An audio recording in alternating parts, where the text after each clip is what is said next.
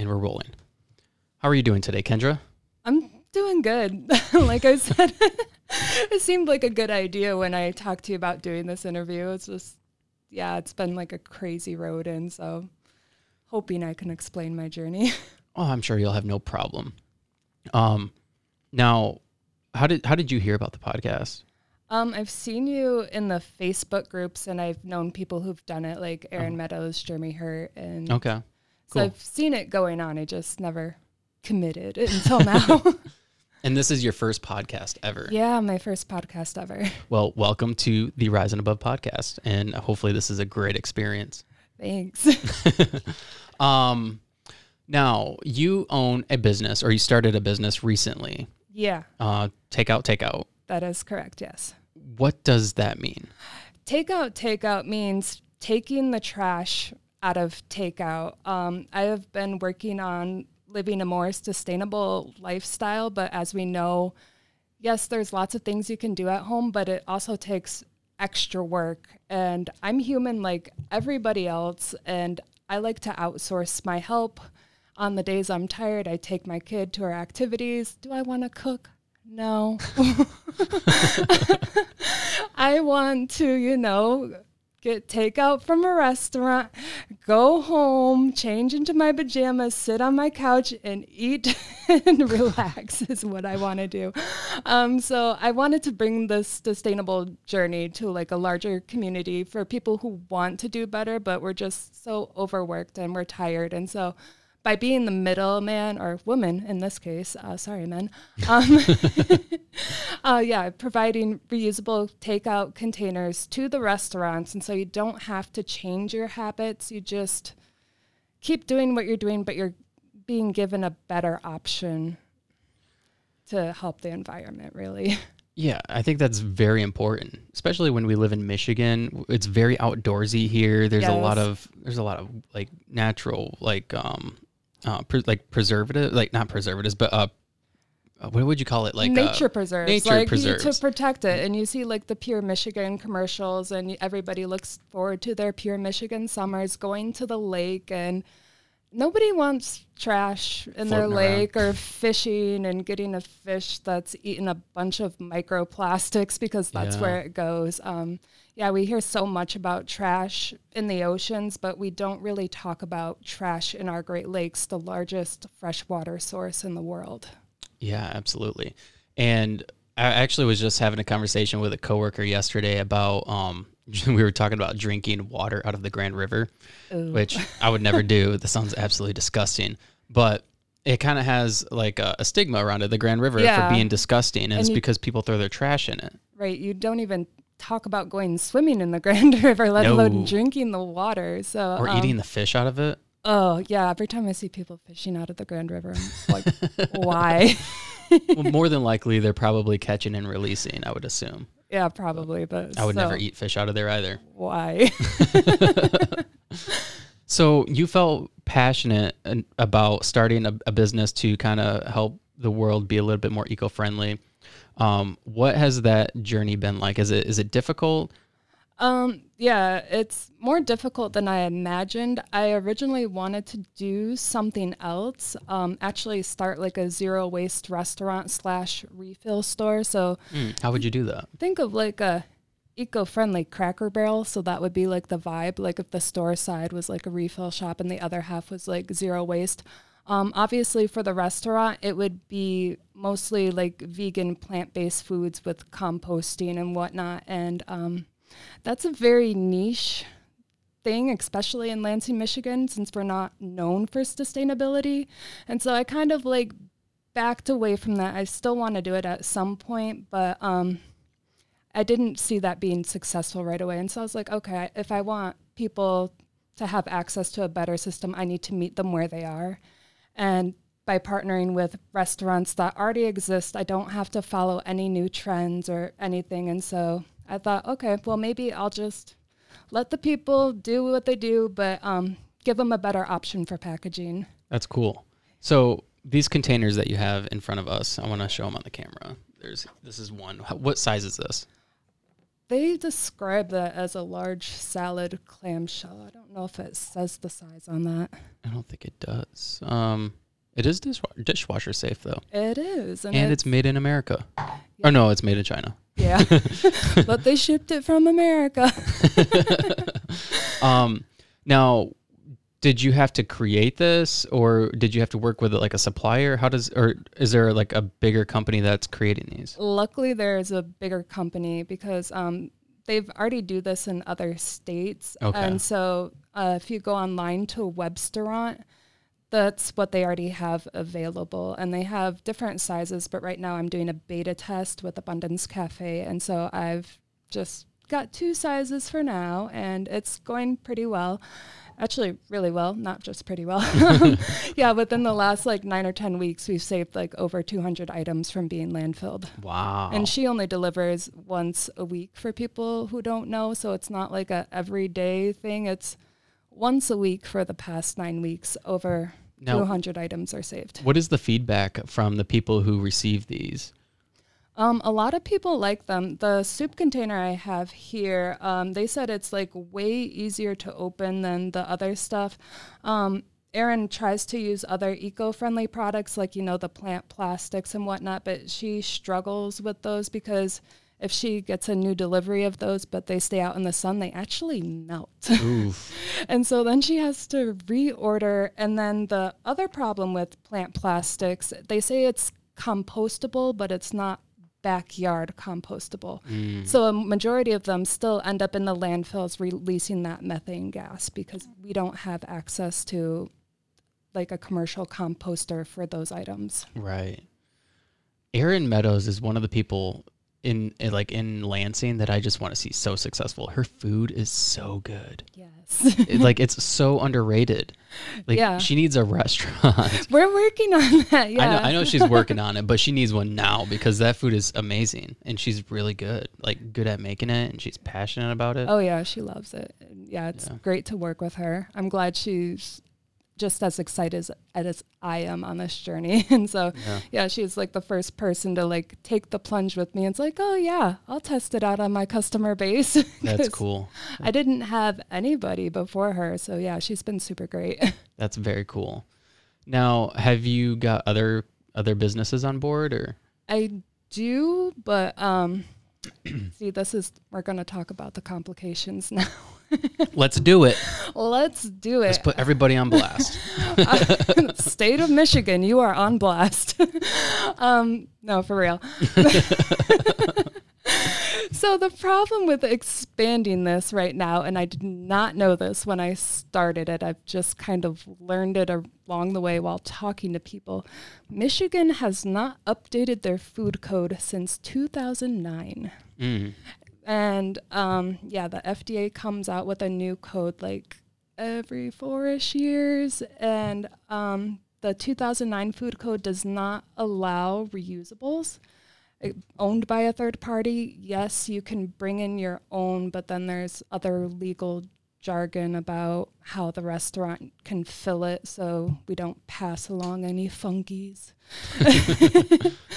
But the newer versions of the food code, they do allow for reusables, and there is a safe system put in place to make sure they can be sanitized, checked for any damages, and still keep the general population safe. We just haven't adopted that. So while I have a number of restaurants interested, the thing is, until Michigan updates their food code, each and every facility I work with will have to apply for a variance code to make this work. Whoa. Yeah, and so that's kind of where I am now. Like I said, this is why I'm doing a free trial right now with Abundance Cafe, because I'm still working on the variance. So is there a way to appeal it, or to apply for them to change the code, or for them to review the code? Yeah, I mean, they were going to update the food code before COVID, but I don't believe they've circled back to that. But of course, now it's been a few years. So then there's a new food code to read. So I bet they're going to think about that one for a little bit. And now, eventually you do have to scrap these out, right? Yeah.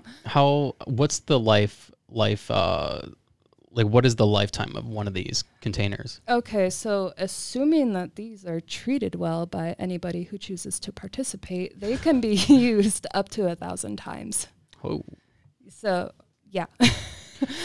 So far, no problems. I think the only damaged one I got was there was a salad in one and somebody wanted to cut a piece of the salad smaller, and so there was a little bit of scratch marks on it.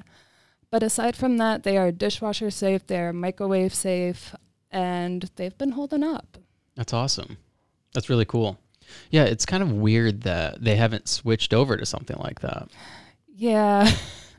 I mean, I guess in the big scheme of things, it's still not the greatest thing because you're still like eating out of plastic, right? Yeah. But you're removing that element of waste, which is important. Exactly. And quite honestly, like, while these have been great and like a cheaper investment to get a beta test going, honestly, it's not my favorite. It's not Aaron's favorite. But again, it goes back to meeting the people where they are. Yeah. As like for Aaron's customer base, I think they're healthy. They want to be plastic free. They are ready for the minor inconvenience of reheating stuff. The city in San Francisco that does a program like this, they use stainless steel. Oh. But obviously that's not microwave safe. And then I think they might have some challenges too. Like if you serve like hot soup in stainless steel, I think they serve some food items cold. And so you have to, go home and reheat it. And sometimes that's kind of defeats the purpose of getting takeout. That is true. And so like I said, this version is basically more about meeting people where they are, like getting our toes wet together. Yes, I realize there are some people that are ready to eliminate plastic packaging from their food. But I mean, let's be real. Look, I got water that's right. in plastic. Exactly. Not everybody's there and you're in a hurry. And sometimes if you have leftovers and you want to take it to work, you don't want to switch it over to another container so you can microwave it in the break room. So, yes, this is meeting people where they are. I think eventually I can see myself sending out the plastic version and maybe a stainless steel option, depending on the restaurant and what their customer base is like and what they're ready for. Yeah. Especially, I guess I would understand if you had a different option for like let's say a Buttons Cafe, a place where people go to eat healthy. Yeah. But if you're like, if you're ordering like pizza or something, right. Chances are you don't care. Exactly. More than likely. Yeah. Or maybe they don't. It's not that they don't care. A lot of people don't know. I think a lot of people basically look for like BPA free stuff, but they don't know that there's other harmful chemicals in plastic. It's like, taking one bad guy off the street, but we have like how many other bad guys? The same goes for plastic. Right. Yeah, absolutely. And everything else too. Yeah. I had a lady on the podcast who was a scientist or is a scientist, and I can't remember the chemical that she was talking about, but she was like, yeah, essentially we're all doomed. Yep. She was like, it's in everything. It's in your clothing. It's literally in everything. Yeah. Drinking water. And I'm like, oof. Yes. Like it's endocrine disrupting. It is, you're affecting your fertility. But you're right. It is in everything. And CBS, they recently said that basically it's in all of our drinking water now. I don't know if we can ever go back or if there's some great scientist that knows stuff, but I don't know. Have you ever seen the oceans that are full of the plastics? And yeah, oh my gosh, it's like an island. It is. Yeah. It's disgusting. It's super gross. And they talk about it like going out there. But like I said, nobody really discusses the Great Lakes. And it's not like the ocean. It's kind of stuck where it is, so it ends up affecting us directly. And then large parts of the ocean don't freeze like the lake, and then you have like salt water versus fresh water, what breaks down, what doesn't. And so a lot of research still needs to be done in that area. Yeah, absolutely. Now, what's your goal? What's your goal for the business? Obviously, you want to see your product in every business. You want to be having a more sustainable form of takeout. Yeah. I mean, that's the base of it. But where do you want to see it? Where do you want to see it go? In the short term, I am really hoping to have like 2 to 5 variances approved by the end of the year. And then once Michigan updates their food code, I would love to expand this into more than just restaurants. It's like, there's so much waste in schools, at stadiums, and there's ways to do better. And I'm trying to post more like on my social media, like other things you can do. I think society, like, when my parents, like, I know their parents didn't have a lot, but then they were like the first generation where it's like, oh, we can buy stuff. But in the words of my favorite person, Jonathan Van Ness, just because you American doesn't mean you should. It's like, we don't necessarily need all this stuff. I just posted like a back to school zero waste guide about, no, your kid doesn't really need a new backpack. Just get something generic. It's like, everybody has so many pencils and pens in the house. Do you really need to buy new ones every single year? No, you don't. No, you don't. And same with notebooks. All the pages don't get used. I had my daughter like just rip out the ones that were already used, and I didn't buy any notebooks this year. I didn't buy utensils. I did not buy a backpack. And then there's people on the news like, oh, inflation has me spending $800 for back to school supplies. And I'm like, what are you talking about? And so, yeah, it's not just environmentally friendly. Like if you really just look at what you truly need, it saves your wallet too. Yeah, absolutely. That's actually a really good idea. Like for like ball stadiums or like any kind of stadium really that serves food, or schools even. Like if you had something like this that they served your food in and then they ate it and then they just had a place to like return it at the end, then they could reuse it. MSU even if you used it was working on that too. What's that? MSU is working on something like this too. I heard it through the grapevine. They stole the idea from you. I don't know which one of us have started first, honestly. But yeah, I kind of heard it through the grapevine, and then they just posted on their Instagram that MSU's Sustainability Club, they talked about putting up the finishing touches on theirs. So soon college students at MSU will have an option to, get food from the cafeteria, take it back to their dorm, and then return the packaging back to the cafeteria. Oh. So coming soon. Well, that's cool. That's really cool. One of the things that was kind of interesting to me during, I mean, even now, but even like during COVID, is like talking about like trash, people throwing their trash on the ground and stuff. People would take their masks off and throw them on the ground. Oh my God, it's like, dude, what are you doing? I know. Yeah, this was like a conversation I just had with Aaron too. It's like, I was mad a little bit about the approach to COVID, as like there could have been a bigger conversation about how to do better, not just with the vaccine. It's like our trash and our reliance on so many things we don't even really need that causes this. We are disrupting nature. We are coming closer and closer in contact with animals and wildlife, and it causes these diseases. And then with COVID, it's just like we created more superbugs, we created more trash, and I think we just made it worse for ourselves. Honestly, like with the vaccine, I think it's more of a Band-Aid for now, but I think we have more superbugs definitely coming. Oh yeah, absolutely. I mean, if you kind of look at the way like the colds have taken form over the last 2 years, especially like I've seen it because I have kids who are in school. Yeah. My kids got sick a lot last year, a lot. And they didn't have COVID. We tested them every single time. It was never COVID. It was like RSV and like rhino virus and like, or whatever, and like other stuff. Yeah. Like it was almost like because we were so focused on COVID and because everybody was so scared of that we stopped focusing on all this other stuff, and all that other stuff got stronger and stronger and stronger. Yeah. And it just like, it hit everybody hard. Yeah, it is. And yeah, it drives me nuts because I really think there needs to be a bigger conversation on how to do better, how to be healthy. And there's marginalized communities that our pollution affects just because we don't see the trash in our waters here aside from the Grand River doesn't mean it doesn't exist somewhere else. It doesn't mean it's not affecting people. Well, I mean, even on a local level, I seen something recently. I think it was put up by the Michigan DNR that within 6 miles of anywhere you're at in Michigan, there's a lake. Yeah, I believe that.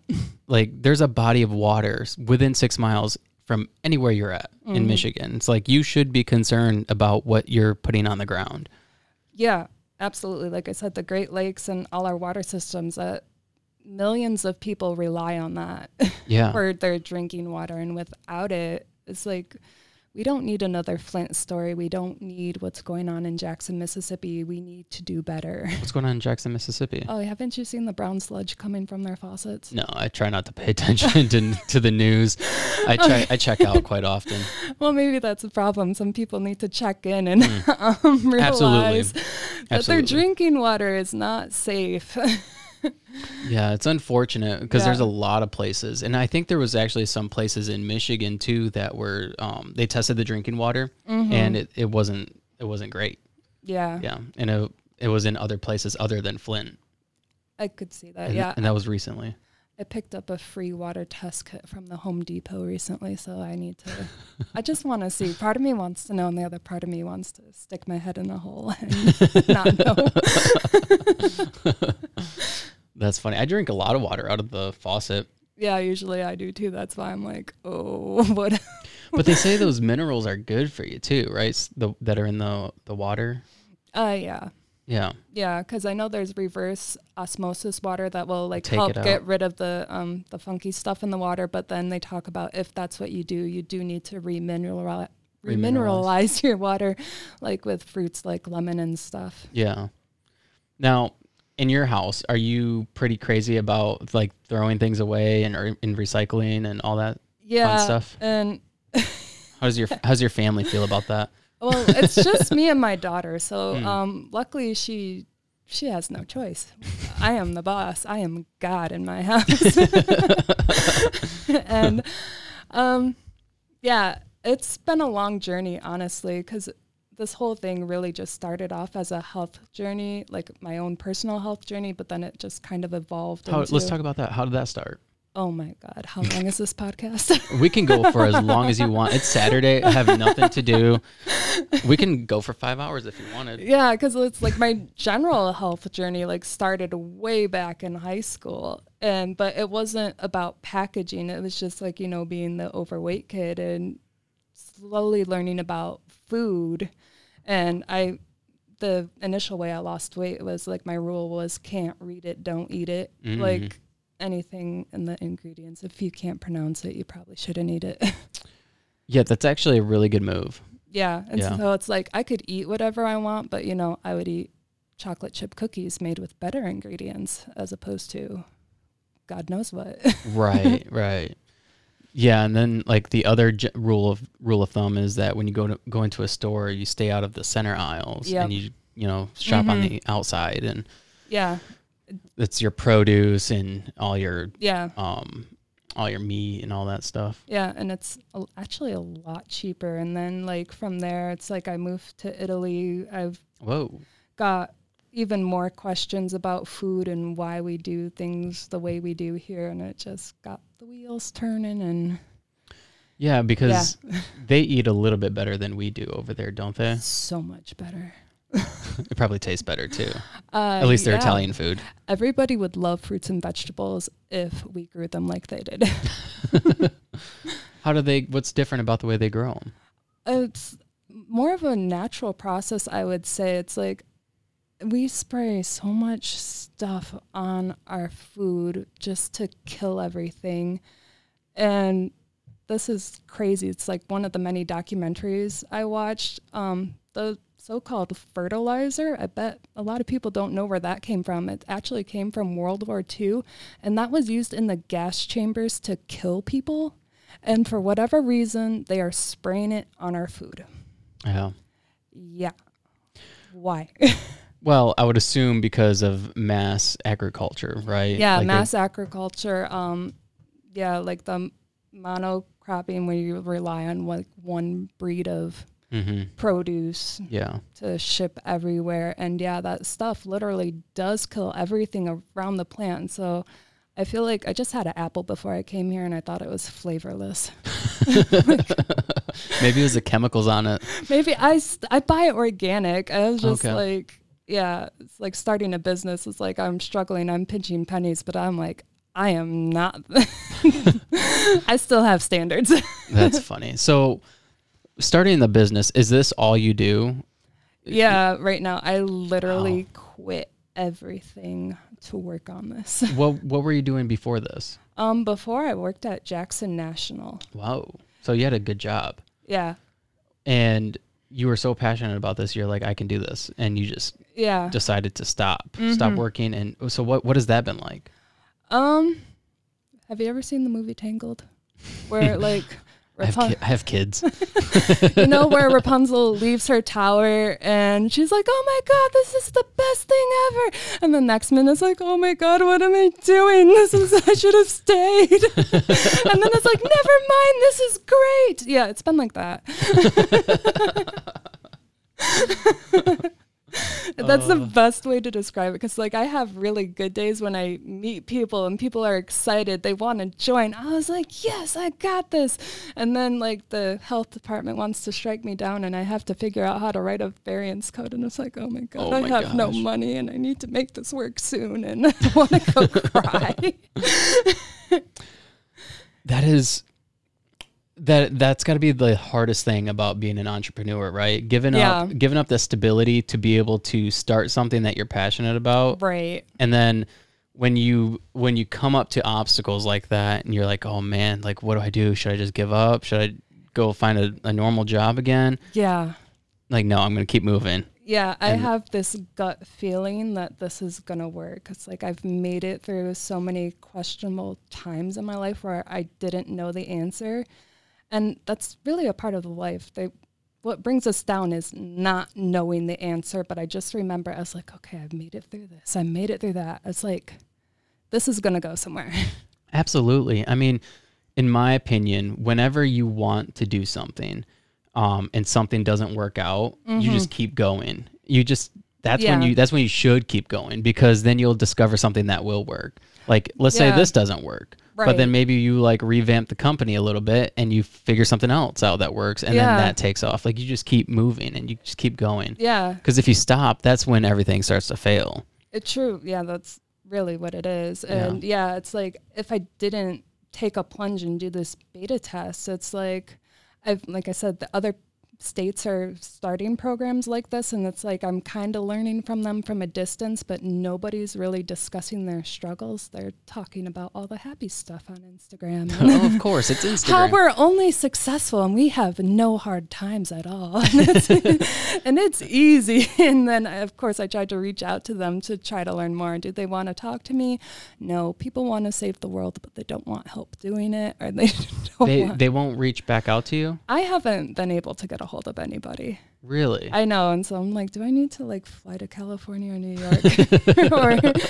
or like I said, we have a different culture here in Michigan. Like I said, we're not known for sustainability either. So their answers might not even work here. And so I really have to just try it out here. What do you think that is? Why is that? Why would you say? Because like when you go to like a bigger city, I mean, obviously they're more progressive. Right. They want to see like, I mean, they want to be like green energy. They want everything to be just green. Mm-hmm. But is it something, would it be like a cultural thing, would you say, as to why we're not more like that? Maybe. Yeah, because like the bigger cities like New York, and the other program is in San Francisco, maybe it's like more of an international hub than what we have here. And maybe with more ideas and cultures and thoughts, not to say that Lansing isn't diverse, but maybe not as diverse. And then I think it goes back to our leaders and what's accessible. And so they had leaders that, update their food code. Hint, hint.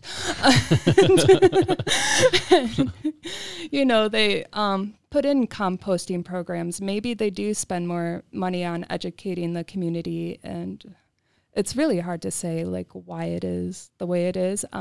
For us specifically, I could easily say accessibility, because I think I've Googled the recycling facilities in the area. There's not that many, and you have to drive there, and that's another hassle. And then you have to clean it out. And yeah, it's like my closest ones are like 4 miles away, but that could still take me roughly an hour to drive there, drive back, sort everything. And like I said, we're already tired. Yeah, I mean, and nobody wants to have to do extra to recycle or whatever. Yeah. And especially like when that audit just came out where it's like, 20% of items were contaminated, and that results into other items that were actually good to be recycled get landfilled because it's expensive. It's dangerous. There's lots of reasons why you don't sort out the contaminants so it gets landfilled. And it's like, why do I even want to do that if it's not even going to get recycled? Well, and on top of that, I think during COVID, China stopped buying all the plastic. They did. And so that caused a problem for recycling. They're Yes. like, yeah, recycle, but it's still going to go to the landfills. But yeah, because it goes back to education and taking time and energy to do it. And so, like I said, with takeout, it's going to get reused up to 1,000 times. And yeah, I will still take it to the recycling center once it reaches its end of the road. Is there a way to recycle it, melt it down, and then remake them? Maybe. I don't see why not. Probably. Am I there yet? No. That would be the ultimate like recyclable like move. It would. Yeah. Yeah. But then there's also stainless steel, which lasts longer. But that's true. You would also have to move containers to reheat some stuff. That is also so, true. Like I said, we'll see where Lansing's at. I'm not sure yet.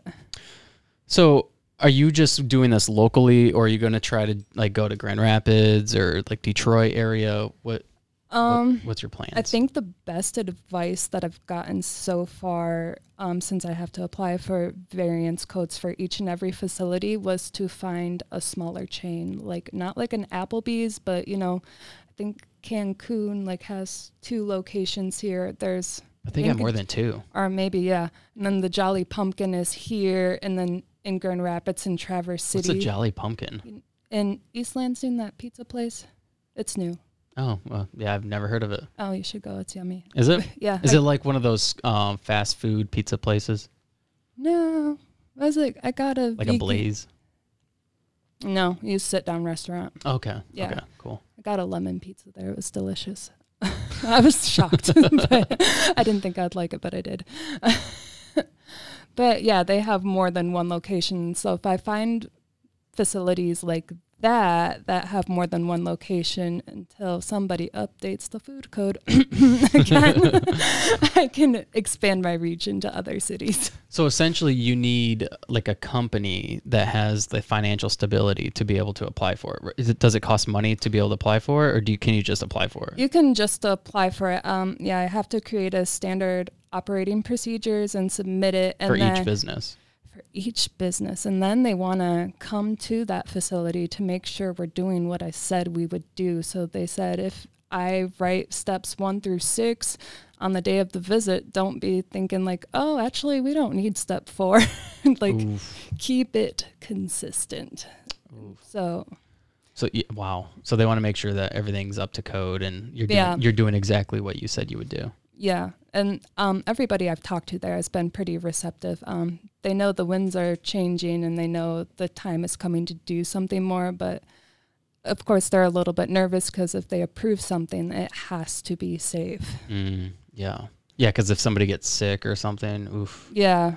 Mm-hmm. So, yeah, they want to make sure there's a thorough process to look at all the containers, check for damages, make sure it's sanitized properly, and... That's cool. All of that, so it can be reused, so we can create a circular economy, essentially. Yeah. Is there anybody locally, other than you, that is doing something like this? Aside from that MSU pilot program, not that I know of. Do you think it'd be possible to reach out to somebody at MSU about it? I kind of thought about it. You should. It's like I always get nervous because I see them as a big fish and I'm a little fish.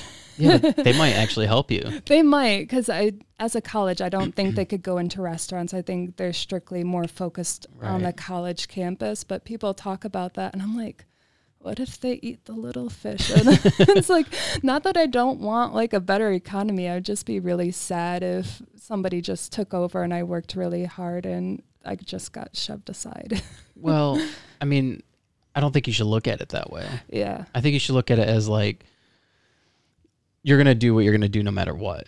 I mean, they might try to swoop in, and if they do, they do, but you could still expand like across the state in other cities, other towns. Yeah, I could. That's what I keep telling myself. I'm like, okay, it doesn't have to be just me. I don't have to be like the other people. Yeah, there's how many burger joints, there's how many pizza places. They're doing just fine, and truthfully, we do have to work together.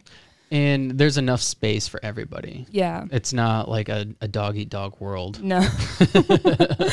Yeah. I guess I just got used to, that corporate life and being at the bottom of the totem pole and not being taken seriously or whatever. I understand that. I mean, I work for a giant corporation too, so it's easy to like feel like you're just a small fish in this big fishbowl or whatever. Yeah, and that you have all these ideas and nobody looks at you or takes you seriously, and so they don't care. I know, that's what it felt like, and I was like, maybe that's what you should do. Go to Jackson National Life and then tell them, hey, because they have a cafeteria there. They do. I thought about it. You should. They have plant plastics, but they even sorted out into composting. I'm like, where do you take those? Because I've Googled commercial composting for items like that, and I can't find it. Really? And so I'm like, am I need to reword my search, or what's really happening? Are you throwing it in with the oil plastics? I have questions. Like, for real. That is funny. That is really funny. Now, going back to your fitness journey, what kind of things do you do for fitness? Or exercise? Do you exercise? Yeah, I do. What kind of exercises do you do? I do a little bit of everything, and it really depends on my mood and what I'm willing to put in. Sometimes it is just a walk. It's like I'm tired, but I need to move today, so it'll be like a walk around a park or something. And other days I'm doing like the YouTube videos, lifting weights and whatnot. And then other days it's just like, oh, the weights killed me, I'm going to do yoga today. That's awesome. So a little bit of everything. That's really good. I think a lot of people try to just stick with one thing, and then that's all they do. I'm more like that, I guess. Like I try to do a little bit of everything, which is my problem, but mainly like weightlifting. But I do like a lot of yoga and cardio stuff. Yoga is very important. It is, yeah. You need to stretch. It's extremely underrated. It was kind of interesting. So I work at GM, and I probably shouldn't say this, but I had my leg on a piece of moving equipment, I should say. Oh, okay. And as it was moving, I just kept stretching and stretching and stretching, and my leg was like almost fully extended, almost into a split. One foot was on the ground, the other foot was on the moving object. And my coworker was looking at me, he's like, "Whoa, Dave, you're so flexible." And I'm like, yeah. Well, I'm not even limber right now. Like I hadn't stretched for the day. Flexible at all. No, but not I at all. try. That's good though. Some people it's harder to be flexible. I try, but no. I was like, I can't even touch my toes. I just tell other people they're closer to the ground, and that's why they can do it. They're shorter. You're short. You're closer to your toes. Okay. That's funny. Have you ever done hot yoga? No, I don't. Maybe. No. I feel like I would remember that, so probably you not. You would for sure remember that. No. It's there's one in East Lansing, and that's the one I've gone to. And that place, that will kill you. Okay. But it's awesome. You feel amazing afterwards, like euphoric. I could see that. Because it's like you're doing yoga in a sauna, essentially. I could see that. Yeah, I could just get nervous sometimes because like I haven't had this happen in a while, but I've been known to get lightheaded sometimes and pass out, but it hasn't happened in a really long time. And so I was like, maybe I could do hot yoga now that I eat better. And Why do you think that was? Why were you passing out? well, I didn't like ever pass out too much. It was like twice, but it was more of like Twice. a blackout as opposed to a pass out. Like if I didn't do something, I could easily pass out because my vision would get blurry. And it was more like when I squatted or I keep my legs bended too long, like my vision would get blurry. And sometimes that would happen in a hot tub where it's like, you get out and then I would just have to stand still because I couldn't see. And people would be like, are you okay? I'd be like, hold on, wait for my vision to come back. I was like, I'm still here. But yeah, there's been a time where it's like I passed out in my kitchen and people were like, you just fell. And I was like, I don't remember. Oh my gosh. Yeah. That's scary. Because you could hit your head on something. Right. Oof. Yeah. Then another time was like when I was walking down the stairs with my daughter, but I knew I didn't feel right. So I sat down and I kind of just gently passed out as opposed to falling. But oh my gosh. Yeah, I haven't had that in a while. But like I said, I've changed my diet immensely since then. And so you eat a lot of organic things. What kind of diet are you doing? I do mostly vegan, sometimes vegetarian, but yeah, mostly plant-based stuff now. And when I originally tried it, I wasn't educated on food. I was just like, what do I eat if I'm vegan? Like peanut butter and jelly and salads. Yeah. I was like, I didn't know, but now I do know. It's like I can make quinoa salads. I made lentil sloppy joes the other day. I can make Alfredo with cauliflower and cashews. I've learned how to do pancakes with oat milk and flaxseed, and jackfruit is great. I think a lot of people, when they hear somebody's vegan or they hear that somebody's a vegetarian, like, oh, that person's a healthy person. Yeah. But it's like you can eat extremely unhealthy if you're a vegan or vegetarian. Like there's so many bad options out there. I know, especially now because, like the world is moving more plant-based, but again, they're kind of trying to meet people where they are with plant-based burgers, plant-based brats, plant-based chicken nuggets. Which makes me laugh. Yeah. Plant-based chicken nugget. Yeah, that's what they say. I mean, like, why isn't it just a plant-based nugget? I don't know. to lie to people. It helps the parents lie to their kids. I don't know. There's a chicken on the box. Oh my gosh. Yeah, that's one of the funniest things about that. I'm a huge meat eater though. Mm-hmm. So I cannot be a vegetarian or vegan. Don't say that yet. I thought I couldn't either, but then... No, I know I could. I know I could. I know I could. I just don't want to be. There you go. That's the correct words. Yeah. Fairly enough, I do not want to be. Now, I do like to eat greens, and I like to eat fruits and vegetables, all that stuff, but I love steak too much. I don't think I've seen a plant-based steak on the market yet. No. It's more burgers. Yeah, it's definitely burgers. Don't they have lab-grown steak, though? Probably. I'm pretty sure they do. Probably. Yeah. It's not something I see at Kroger, though. Well, and what's crazy about all that stuff, too, it's kind of expensive. Yeah. Like, it's not cheap. Nope. No. Yeah, so, going vegan, and once you learn the plants and how to cook, like, your regular meals without the processed food, it actually is way cheaper if you can avoid the goodies. Erin, she makes mostly vegetarian stuff, right? Vegan and gluten-free, and yes, she makes some meat dishes sometimes. I usually get, whenever she's at events, she has like these chicken wraps. Oh yeah, she just made some of them. They're so good. She's at an event today, right? Yeah, grand opening. I'm sorry, business, I forgot who you are. Yeah, but, I seen that too. I think it's in like Hazlitt or something. Yeah. And I thought about going just to get it. But she makes these muffins that she makes with real fruits. Yep. And that's what she uses to sweeten it, right? Yeah. They're amazing. Yeah. I've never had anything like that. I will have her listen to this so she can hear those words from your mouth. No, they're truly amazing. Yeah. Yeah. No, every time I see her, I'm like, I want a muffin. She gave me a muffin this morning because I was there washing reusables and helping her wash dishes from a catering event yesterday. And we had muffins this morning without you. Sorry. Oh, wow. You should have brought one. Well, I didn't know. Next time. Yeah, no, I absolutely love what she's doing, and I love what you're doing. I think it's thank cool. you. I watched your guys' video that you guys put out. I think it was quite a while ago now. Yeah, it was like midsummer, I think in July. Yeah, that you guys were partnering together, and yeah, I thought that was very cool. And I hope to see that this succeeds. I mean, thank you as so long as much. you keep going, it will. I think so. I think you need to order from us. Abundance Cafe is taking orders until Sunday at 8 p.m. Go ahead and follow her. Yeah. And then order some of Erin's food and get it in a reusable. Yeah, absolutely. Now, is there a process to like return these or?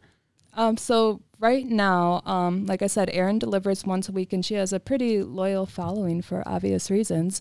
And so we've just been swapping them out on deliveries. And so we're not even using extra gas to go get the containers. It's just every Tuesday during deliveries and pickups, you can swap it out with her. She has a pickup location at Apple Blossom Kombucha. You could swap it out with Kaylee there. And once in a while, Jeremy Hurt with Red Bike Delivery, he also delivers for Abundance, and he has taken some containers. And if for whatever reason you're not ordering 1 week, you can email me, takeout.takeout.mi@gmail.com, and I will do a one-off pickup for you. That's cool. So yeah, home or office, I've done both. And actually within the last 10 weeks, I haven't had too many of those, but yeah, it's available if you want to try it once and get a feel for it and you're not sure. That's cool. We still got like 15 minutes to go. Dang. I don't want to wrap this up. So since you've quit your job and you started doing this full time, have you seen the business grow exponentially or like what? Yeah. Because you're able to devote more time to it. Yeah. Like I said, some of it's just being stuck, learning new things, going out, meeting new people. Even though it's like I have like a consistent people who get reusables every week, once in a while, especially now that summer's over and people are back in town, we're getting new customers and get introduced to new people at events. And I hear people say, "Oh, I heard about you." And so I'm like, that's good. I'm doing something right. This person who I have no idea who they are, they've heard of me and what I'm doing. I'm like, we're getting somewhere. That's cool. That's probably one of the best feelings when you go somewhere and they're like, "Oh yeah, I've heard of you." Yeah. I recently went to an event and I was passing out business cards and stuff, and somebody's like, "Oh yeah, I've seen you before." I'm like, right. "Oh, that's cool." Yeah. It's a cool feeling. It is. And then I was talking to Erin about this too. It's like, even though people have heard of us, not many have taken the plunge to actually try something new because it's new and scary. Before I partnered with Erin, I saw her post all the time, but I never ordered because it was new and scary. Yeah. No, I mean, you definitely should order. Her food is amazing and she's definitely good at what she does. And we're not scary. No, not scary. Not scary at all. I know there's no reason to avoid it. It's for whatever reason, doing something new, going to a new place. It's like, ooh, yeah. But we're not scary. We're super nice. And if you have questions, reach out. I can't remember what I was going to say to that. Oh yeah. The thing is, like with people, when they see something like that on social media, this is one thing I've realized, like people have a really bad attention span. Oh yeah, there's that too. Like it's easy to just see something on Facebook or Instagram and just scroll right by it, like it, scroll, and then you just forget about it. Yeah. So, like, what do you do, like, for those people? You go out to community events and you see them in their faces and make them look at you. I don't know. Yeah. It's frustrating. It's frustrating, I'm sure, as a business owner, where that's how you make your money. Because, like, for me, like, it's frustrating because I'm like a content creator, and I'm like, I want more people to see. Right. Like, people watch it, and then, like, I've had a lot of people watch them, and then nobody like subscribes. It's like, what's going on? Yeah. And that's frustrating. But I don't make my living doing this. But like for you guys, that's how you guys make your living. Yeah, I'm trying to get better at social media. I'm trying to figure out how to create more brand awareness and It's like I grew up when MySpace was a thing, and of course I got into Facebook, but now we're talking about reels and way to age yourself. Talking. Ticking and talking. That's what I call it. I know. My sister, she's like, but you would like it. I'm like, I know, that's the problem. It's addicting. I know it is addicting, but at the same time, as a business owner and being the only person, it's like, yeah, I kind of have to get my name out there somehow, but I'm like, dang it, I just wanted to post a picture, but now you make me do videos. And I understand the frustration. Social, and that's the thing, like for businesses, that is probably the number one way to grow as a business. Yep. And it's like one of the most difficult things to master because so many people are using it. Yeah. And it's like what works and what doesn't, and like what looks like a good post and what doesn't. And it's so complicated. You almost have to be a marketing expert. Right. You really do. I know. It's like I have like all these ideas of what to post, but I'm like, how the heck do I make this? It's just like, I'm just scrolling. I'm like making pretend posts and hoping I don't accidentally post anything too soon. People are like, what's that? Just delete it real quick. She doesn't know what she's doing. She's learning. Maybe you should have your daughter do it. Oh, yeah. I'm sure she knows. She's 11. So yeah, maybe. She still knows. Yeah. Elodie, do this for me. That's funny. Yeah, my kids, they're always giving me ideas. Like, Dad, you should do this. That's what they do on YouTube. That's what the YouTubers do. I'm like, I know. Maybe I should listen to you. I know. Well, there's that. And sometimes those people have like more money. It's like, I don't have a stand. I don't have a light. I don't have I'm just trying to do things cheaply. Yeah. Trying to do what works for you, especially as a small business owner. Yeah. Yeah. It's like maybe I'll borrow somebody's. I'll get on a buy nothing group, and instead of buying new products, I'll just use what's already made and continue my journey to zero waste that way by promoting a sharing economy as well. Yeah, definitely. And then you could even like start a TikTok doing that. Ticking and talking. Ticking and talking. You sound like an old person when you say that. What are you doing over there ticking and talking? Ticking and talking. That's going to be me.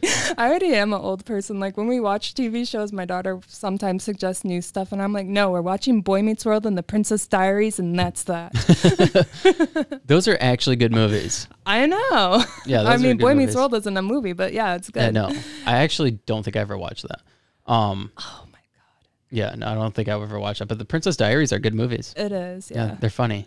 It is. And yeah, Boy Meets World is great because they don't really leave you with cliffhangers. We wrap up life's lesson in one episode. So if you don't want to binge watch, there's no cliffhangers. You can watch an episode of Boy Meets World and get your feels and then turn it off and go to bed.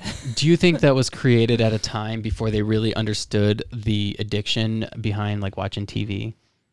Yeah, probably. Because I feel like now that you mention that, I feel like a lot of TV was like that. Well, yeah, and then you weren't watching every single episode. It was whenever it was. And so I think they just try to finish the story. So if you missed an episode, it didn't really matter so much. Yeah, unless it was like some sort of like series or something on TV, right? Mm-hmm. They would leave you with like a cliffhanger. And you're like, oh, crap, I got to come back next week at Thursday at 6 p.m. Right.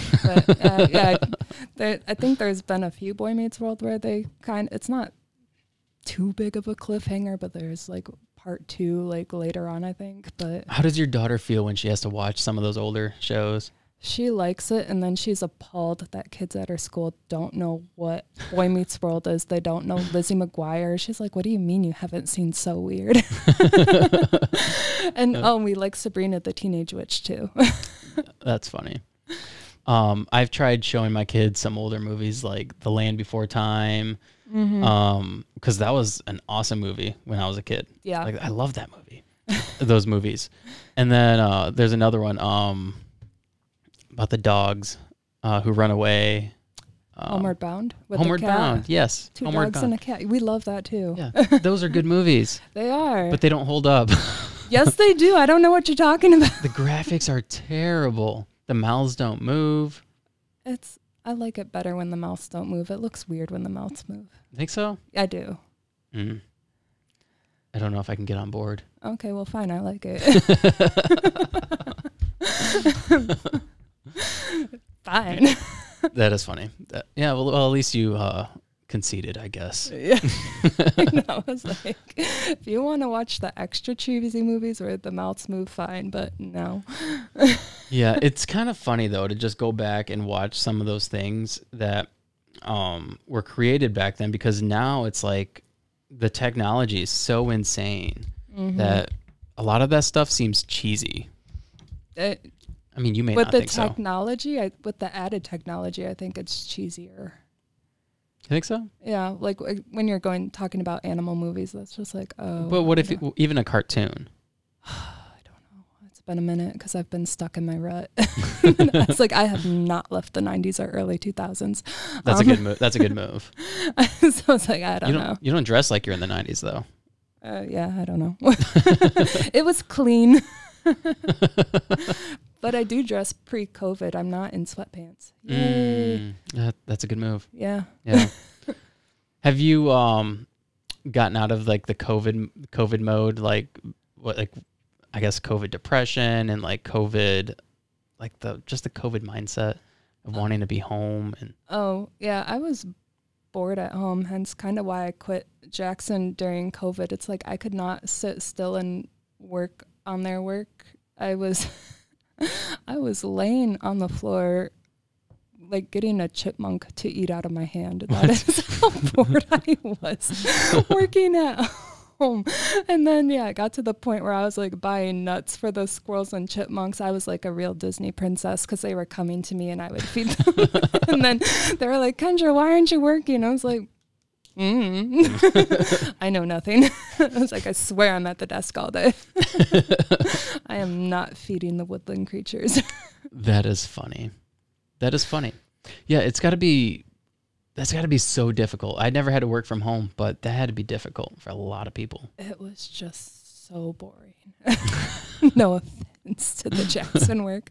But yeah, part of like why I liked it in the beginning was like I got hired in with like a group of people. They were fun. We were loud. We would have conversations. We would have a good time. And initially I thought I'd like working at home, like, sweet, I don't need to be in a mad rush. But then I just got super bored. And then of course, socializing wasn't the same because when you were socializing online, you weren't working. And so then my talking took up more time than the work, as opposed to I used to type and talk at the same time. Yeah. You lose a sense of camaraderie with with people. Mm-hmm. Yeah. For sure. And that's what I missed the most, because I was just like, the work wasn't hard. It was easy. It was just, I need to be creative with my mind. And I lost that there. Yeah. Well, you're definitely being creative now, and it's kind of forcing you to be creative. Yeah. Do you ever feel like you're kind of alone in it, in being like an entrepreneur and trying to like forward your goals? Absolutely. And that's like where, when I was talking about Rapunzel, my other Disney princess, where, you just kind of cry because you don't think anybody gets you. Like when I first started this, so many people were like, well, what about a job? What about benefits? Like, what are you going to do? And why are you starting that in Lansing? You should at very least go to Ann Arbor if you're going to do that in Michigan, is what they would tell me. And I've gotten a lot of comments like that. People are coming around more now that I've like launched my beta test. But it's been really hard. It's basically been a journey about like self-love too, and believing in myself, because I know sometimes like we vibe off of what other people say to us, what they think about us, and you really have to know who you are as a person and what you're doing is good, and tell yourself you're doing a good job. You can't rely on comments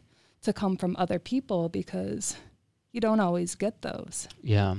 And they're not always efficient comments, and they're not always positive comments. No. And if you rely on like the negative comments, like that's just going to tear you down. Or even if you focus on them, that's just going to tear you down. It does. And it's hard. And it's until like I met Jerry at the Fledge, and he was like really the first person to work with me. And he's the reason why I met Jeremy and met Aaron, because like one of his assignments, and he was just like, okay, if you want to do this, you need to know people in the community. You need to go do interviews with restaurants and see what their challenges are.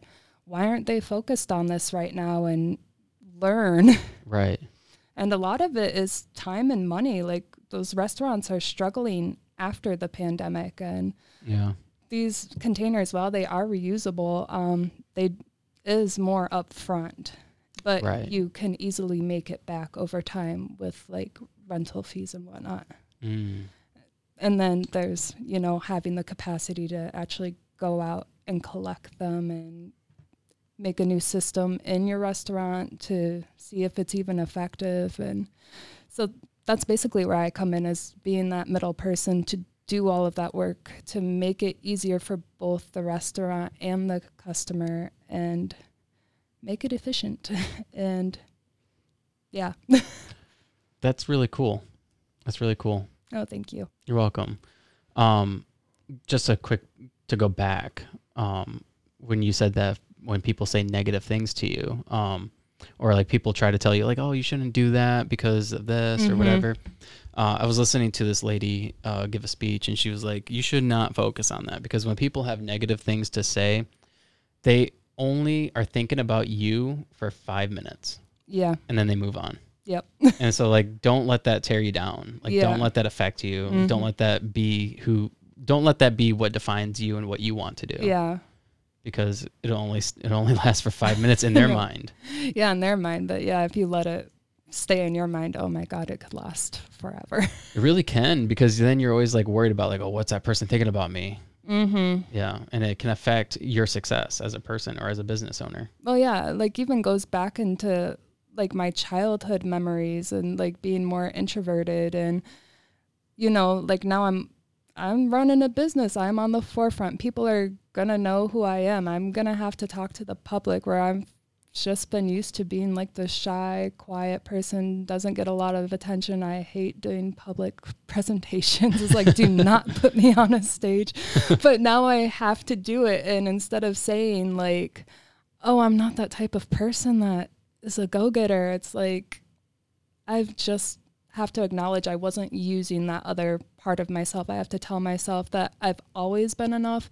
I've just chosen not to use those other tools for whatever reason that I've always had. I like that you said tools, because like once you learn how to do something that you're uncomfortable doing or that you're not used to doing, and you start doing it and you get good at it, it then becomes a tool that you have. Right. So like public speaking or being friendly to people and like all those are tools. Yeah. And it takes practice, obviously. And then so many of us like to stay in our comfort zones, and it's so easy. It is easy because it's comfortable and I like it. But yeah, it's just, I really had to get past that mindset of like, oh, I'm not that person. It's just like, no, you chose not to do that. You can be that person if you really want to. And if you were forced to do that, you would. Yeah. If you're like truly passionate about something and you want to get a message out, it's like, nobody else is going to talk about it. Oh, okay. I guess that's me. Yeah. Yeah. Yeah, I'm actually stepping a little bit out of my comfort zone next weekend by doing a live interview at When September Ends. Oh, nice. Yeah. You look thrilled. You're like, yeah. Well, I don't think it'll be too bad. I don't think it'd be too bad. It is a little nerve-wracking, like being in front of people. I've never really I've spoken publicly, but it's not something I enjoy. And, I know, yeah. but I think it'll be good for me. I think it would be cool to be able to give like public speeches and stuff and all that fun stuff. Yeah, but represent your own brand too. Yeah, absolutely. Like if I'm not going to, who's going to do it? Exactly. It like goes back to like being a little fish. Like sometimes I do wish I had some sort of business partner to help me meet me and like do the things that I don't want to do. But at the same time, I was like, this is my other baby. It's like, I don't want anybody else's face on it. Yeah, absolutely. I understand that. Or like I said, it goes back to being brushed aside of like, oh, who's that? It's like, we never saw you. We never heard you talk about it. Right. It was always that other person. Yeah. Yeah. No, that's actually a really good point, because like for the podcast, I've always like kind of wanted somebody to come in and like help me do the things that I don't want to do. Right. But one thing that I've learned is that I have to be the one to do it. Because for one, if I learn how to do everything and I get good at it, then I have a greater appreciation for it when I'm able to hire somebody to like work the cameras, which, you know, obviously he's working the cameras, but he's doing it for free. Thank you. But like, I would like to be able to pay somebody to do it. And I like to be able to pay somebody to edit the podcast and upload and promote and all that stuff where I don't have to do it. But if I learn how to do it, then I have an appreciation for it. But like one thing that I've had to learn is that, because I never wanted to toot my own horn. I never wanted to be that person, be like, hey guys, check out my podcast. Like, I hate being that person. But then one thing I learned is that you have to be that person. Otherwise people aren't going to pay attention. No, they're not. You really have to be like your own cheerleader and all of this. You do. And then all the negative Nancys, you have to tell them to screw off. Yes. Go focus on yourself. Leave us alone. Yes. Yep. Yeah. And honestly, like, I don't even focus on that anymore. Like if that happens, I'm sure, I don't know if you've had any negative comments or whatever, but you just got to brush it off, move on. It's good when you get negative comments, I think.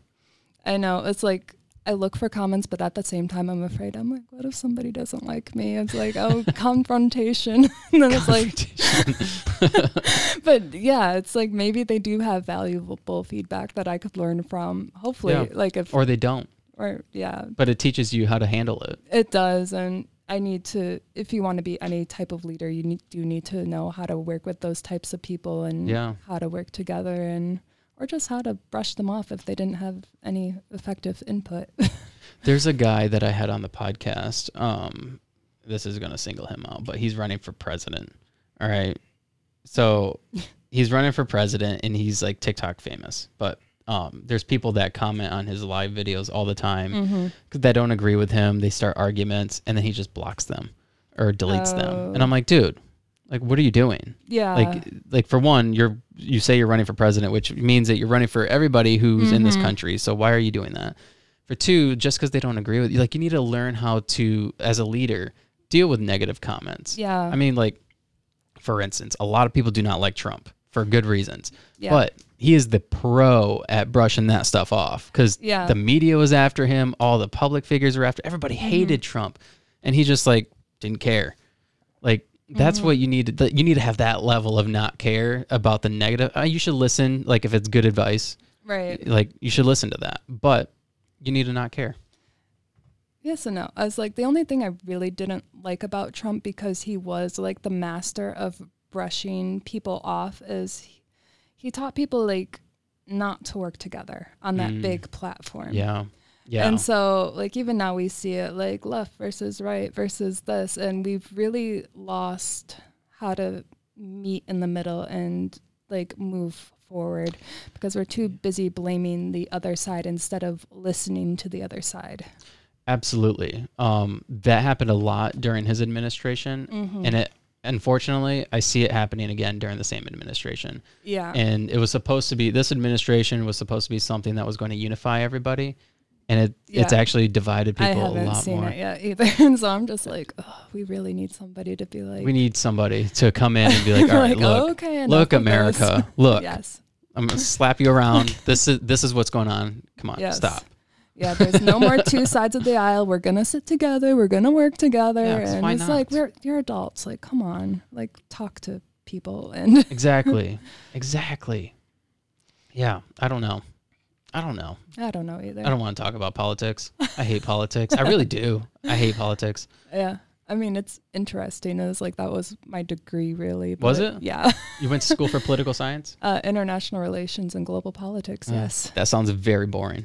It was fascinating. But, you know, it was also from the Italian perspective-ish, because I went to the American University of Rome. And so it was learning history, not from the winner's side. Oh. Yeah. That's so what was that like? I feel like we could go another hour. I know. Part two. Yeah, it was interesting. And honestly, when I went there, the American University of Rome has students from like over 50 countries, but it's very small because I think there's like maybe 30-ish people in my graduating class. Whoa. Maybe 50. I don't know. It was a lot. Or not a lot, but, you know, a lot of diversity, but not a lot of students. And so I honestly felt really stupid my first year because not only was I like the only one learning in my native language. Like these other people could speak 2+ languages. They were understanding the material in a foreign language to them. Whoa. And then, of course, they already knew like the other side of the story because they've experienced it in their own country. And I'm just like, what is going on? That's one thing that's very interesting about our educational system is that we paint the narrative that we're always the winners. Yeah. And that everybody else is always the bad guy. Or that we have the right side of things. Yeah, it's like I think the biggest thing I learned, because like my paper was actually on how Germany reunified after World War II and how they became a part of the economy again and how they're one of the big world leaders after, you know, we went from hating them, and it's like, okay, how did we welcome them back into the community? So how did we welcome them back? It's basically by including them. There's obviously the difference between the East and the West. You know, the Russian controlled side, like they weren't welcomed, but, you know, we got the economic union. We allowed them to be a part of our circle. We were not excluding them. At least, you know, the one side, West. I'm like, which side is closer to us? That's funny. Yeah. I mean, if you could apply that on like a smaller scale, even to the way things are today, like whenever somebody like does something terrible, we just try to ostracize them and kick them essentially out of society and ban them from Twitter, ban them from whatever. And it's like, we need to have a path of redemption for these people because like, yeah, they may have done a bad thing or said a bad thing, but it's like that shouldn't be who they are for the rest of time. Exactly. No, it shouldn't. People should be allowed to learn and grow and be accepted back into society. And it's like Germany wasn't the only country doing bad things. Like I said, we were the winners, but nobody talks about how we were the example for Germany. As like, you know, the laws they had against the Jewish community, where did they get that idea from? Us, our Jim Crow laws. And yeah, it's like they were doing medical experiments, but where did they learn that from? Us, the Tuskegee syphilis study. It's like, so what's the difference? Like a skin color? Like, are you kidding me? Right. I was like, you were just as bad. And you tried like all the German officials and set them up to hang. Like they're still chasing down people, but I don't see anybody going around the U.S. going like, okay, you made the Jim Crow laws or you participated in this Tuskegee syphilis study and you did this to people. Yeah. And so it's just unfair how you did that. It's like you didn't win anything. I mean, that's corruption, right? At its pure finest. I mean, even if you look at a lot of like the Harvard LSD studies and like the CIA being involved and testing people and like injecting them with LSD and like what?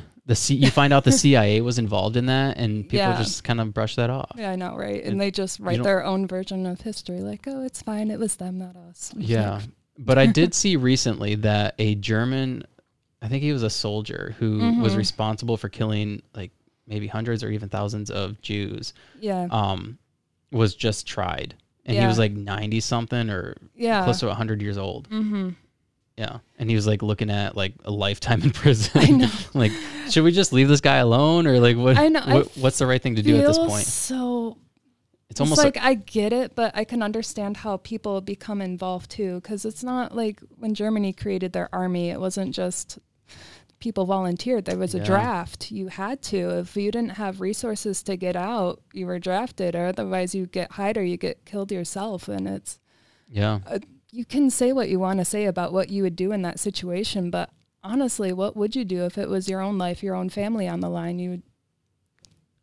I don't know. It's like you don't know until you're put in that situation. I mean, like every other communist country, you know, like just look at what they did in Venezuela. Like, or if you didn't give up your guns and everything, and you were in trouble. So essentially, you're forced to comply. And if you don't comply, like if we had a draft right now and we were going to war and we had a war in our own homeland, like people would not flee. They would not fight the government. They would join, and then they would do whatever the government told them to do because that's what you have to do. Exactly. And so, it's you're stuck between a rock and a hard place, honestly, with that. And it's just I get it, but you don't know. And other people have resources. It's like you talk about refugees and everything. And they come with like very little, and not everybody has the means to drag every member of their family or to leave everything or to travel a distance to get to somewhere better. Sometimes they have to make the best of whatever situation that they're in. Yeah. I don't even know what to say to that. And so, it's hard. I think, like, honestly, the best thing we could do moving forward is just like really listen to each other and don't be mean to somebody who felt like that was their only decision. And well, I mean, and did he publicly apologize? I mean, I know that doesn't fix anything that he did, like killing people. It doesn't, but like, as a 90-some-year-old, are we really going to send him to prison? Or like, how did he live the remaining of his life after the war was over? You know, like, I mean, it depends. It's like, I'm sure he talked like with his family. I'm sure there's certain values that his family could live by now, and that would probably be like the best example of what he learned from that piece in history. And I know as of right now, Germany requires students to visit the concentration camps so that they are aware of what happened in their country's history, and so not to repeat it. Yeah. I had a lady on who is a news reporter for Lansing here at Fox 47. She came on the podcast, and she's from Germany. Oh, okay. Yeah, and so we talked about the Holocaust and everything, and she was like, she's like, they don't really talk about it too much. Yeah. Because it's controversial. Mm-hmm. She didn't even want to talk about it on the podcast. Yeah, it's like they don't talk about it, but they go to the concentration camps, and even when you go, it's like a very quiet, personal journey when you go through there. Yeah. Yeah, it's interesting, though, the way other countries look at us, because we're so divided in the way we look at the people in our own country. Like, I mean, even having this conversation, somebody's going to not agree with us. That's and they're okay. Gonna be like, oh, that Trump supporter or whatever she is or whatever he is. Yeah. I don't agree with them. They're pieces of crap. But then, like, listening to her talk, she's like, one thing that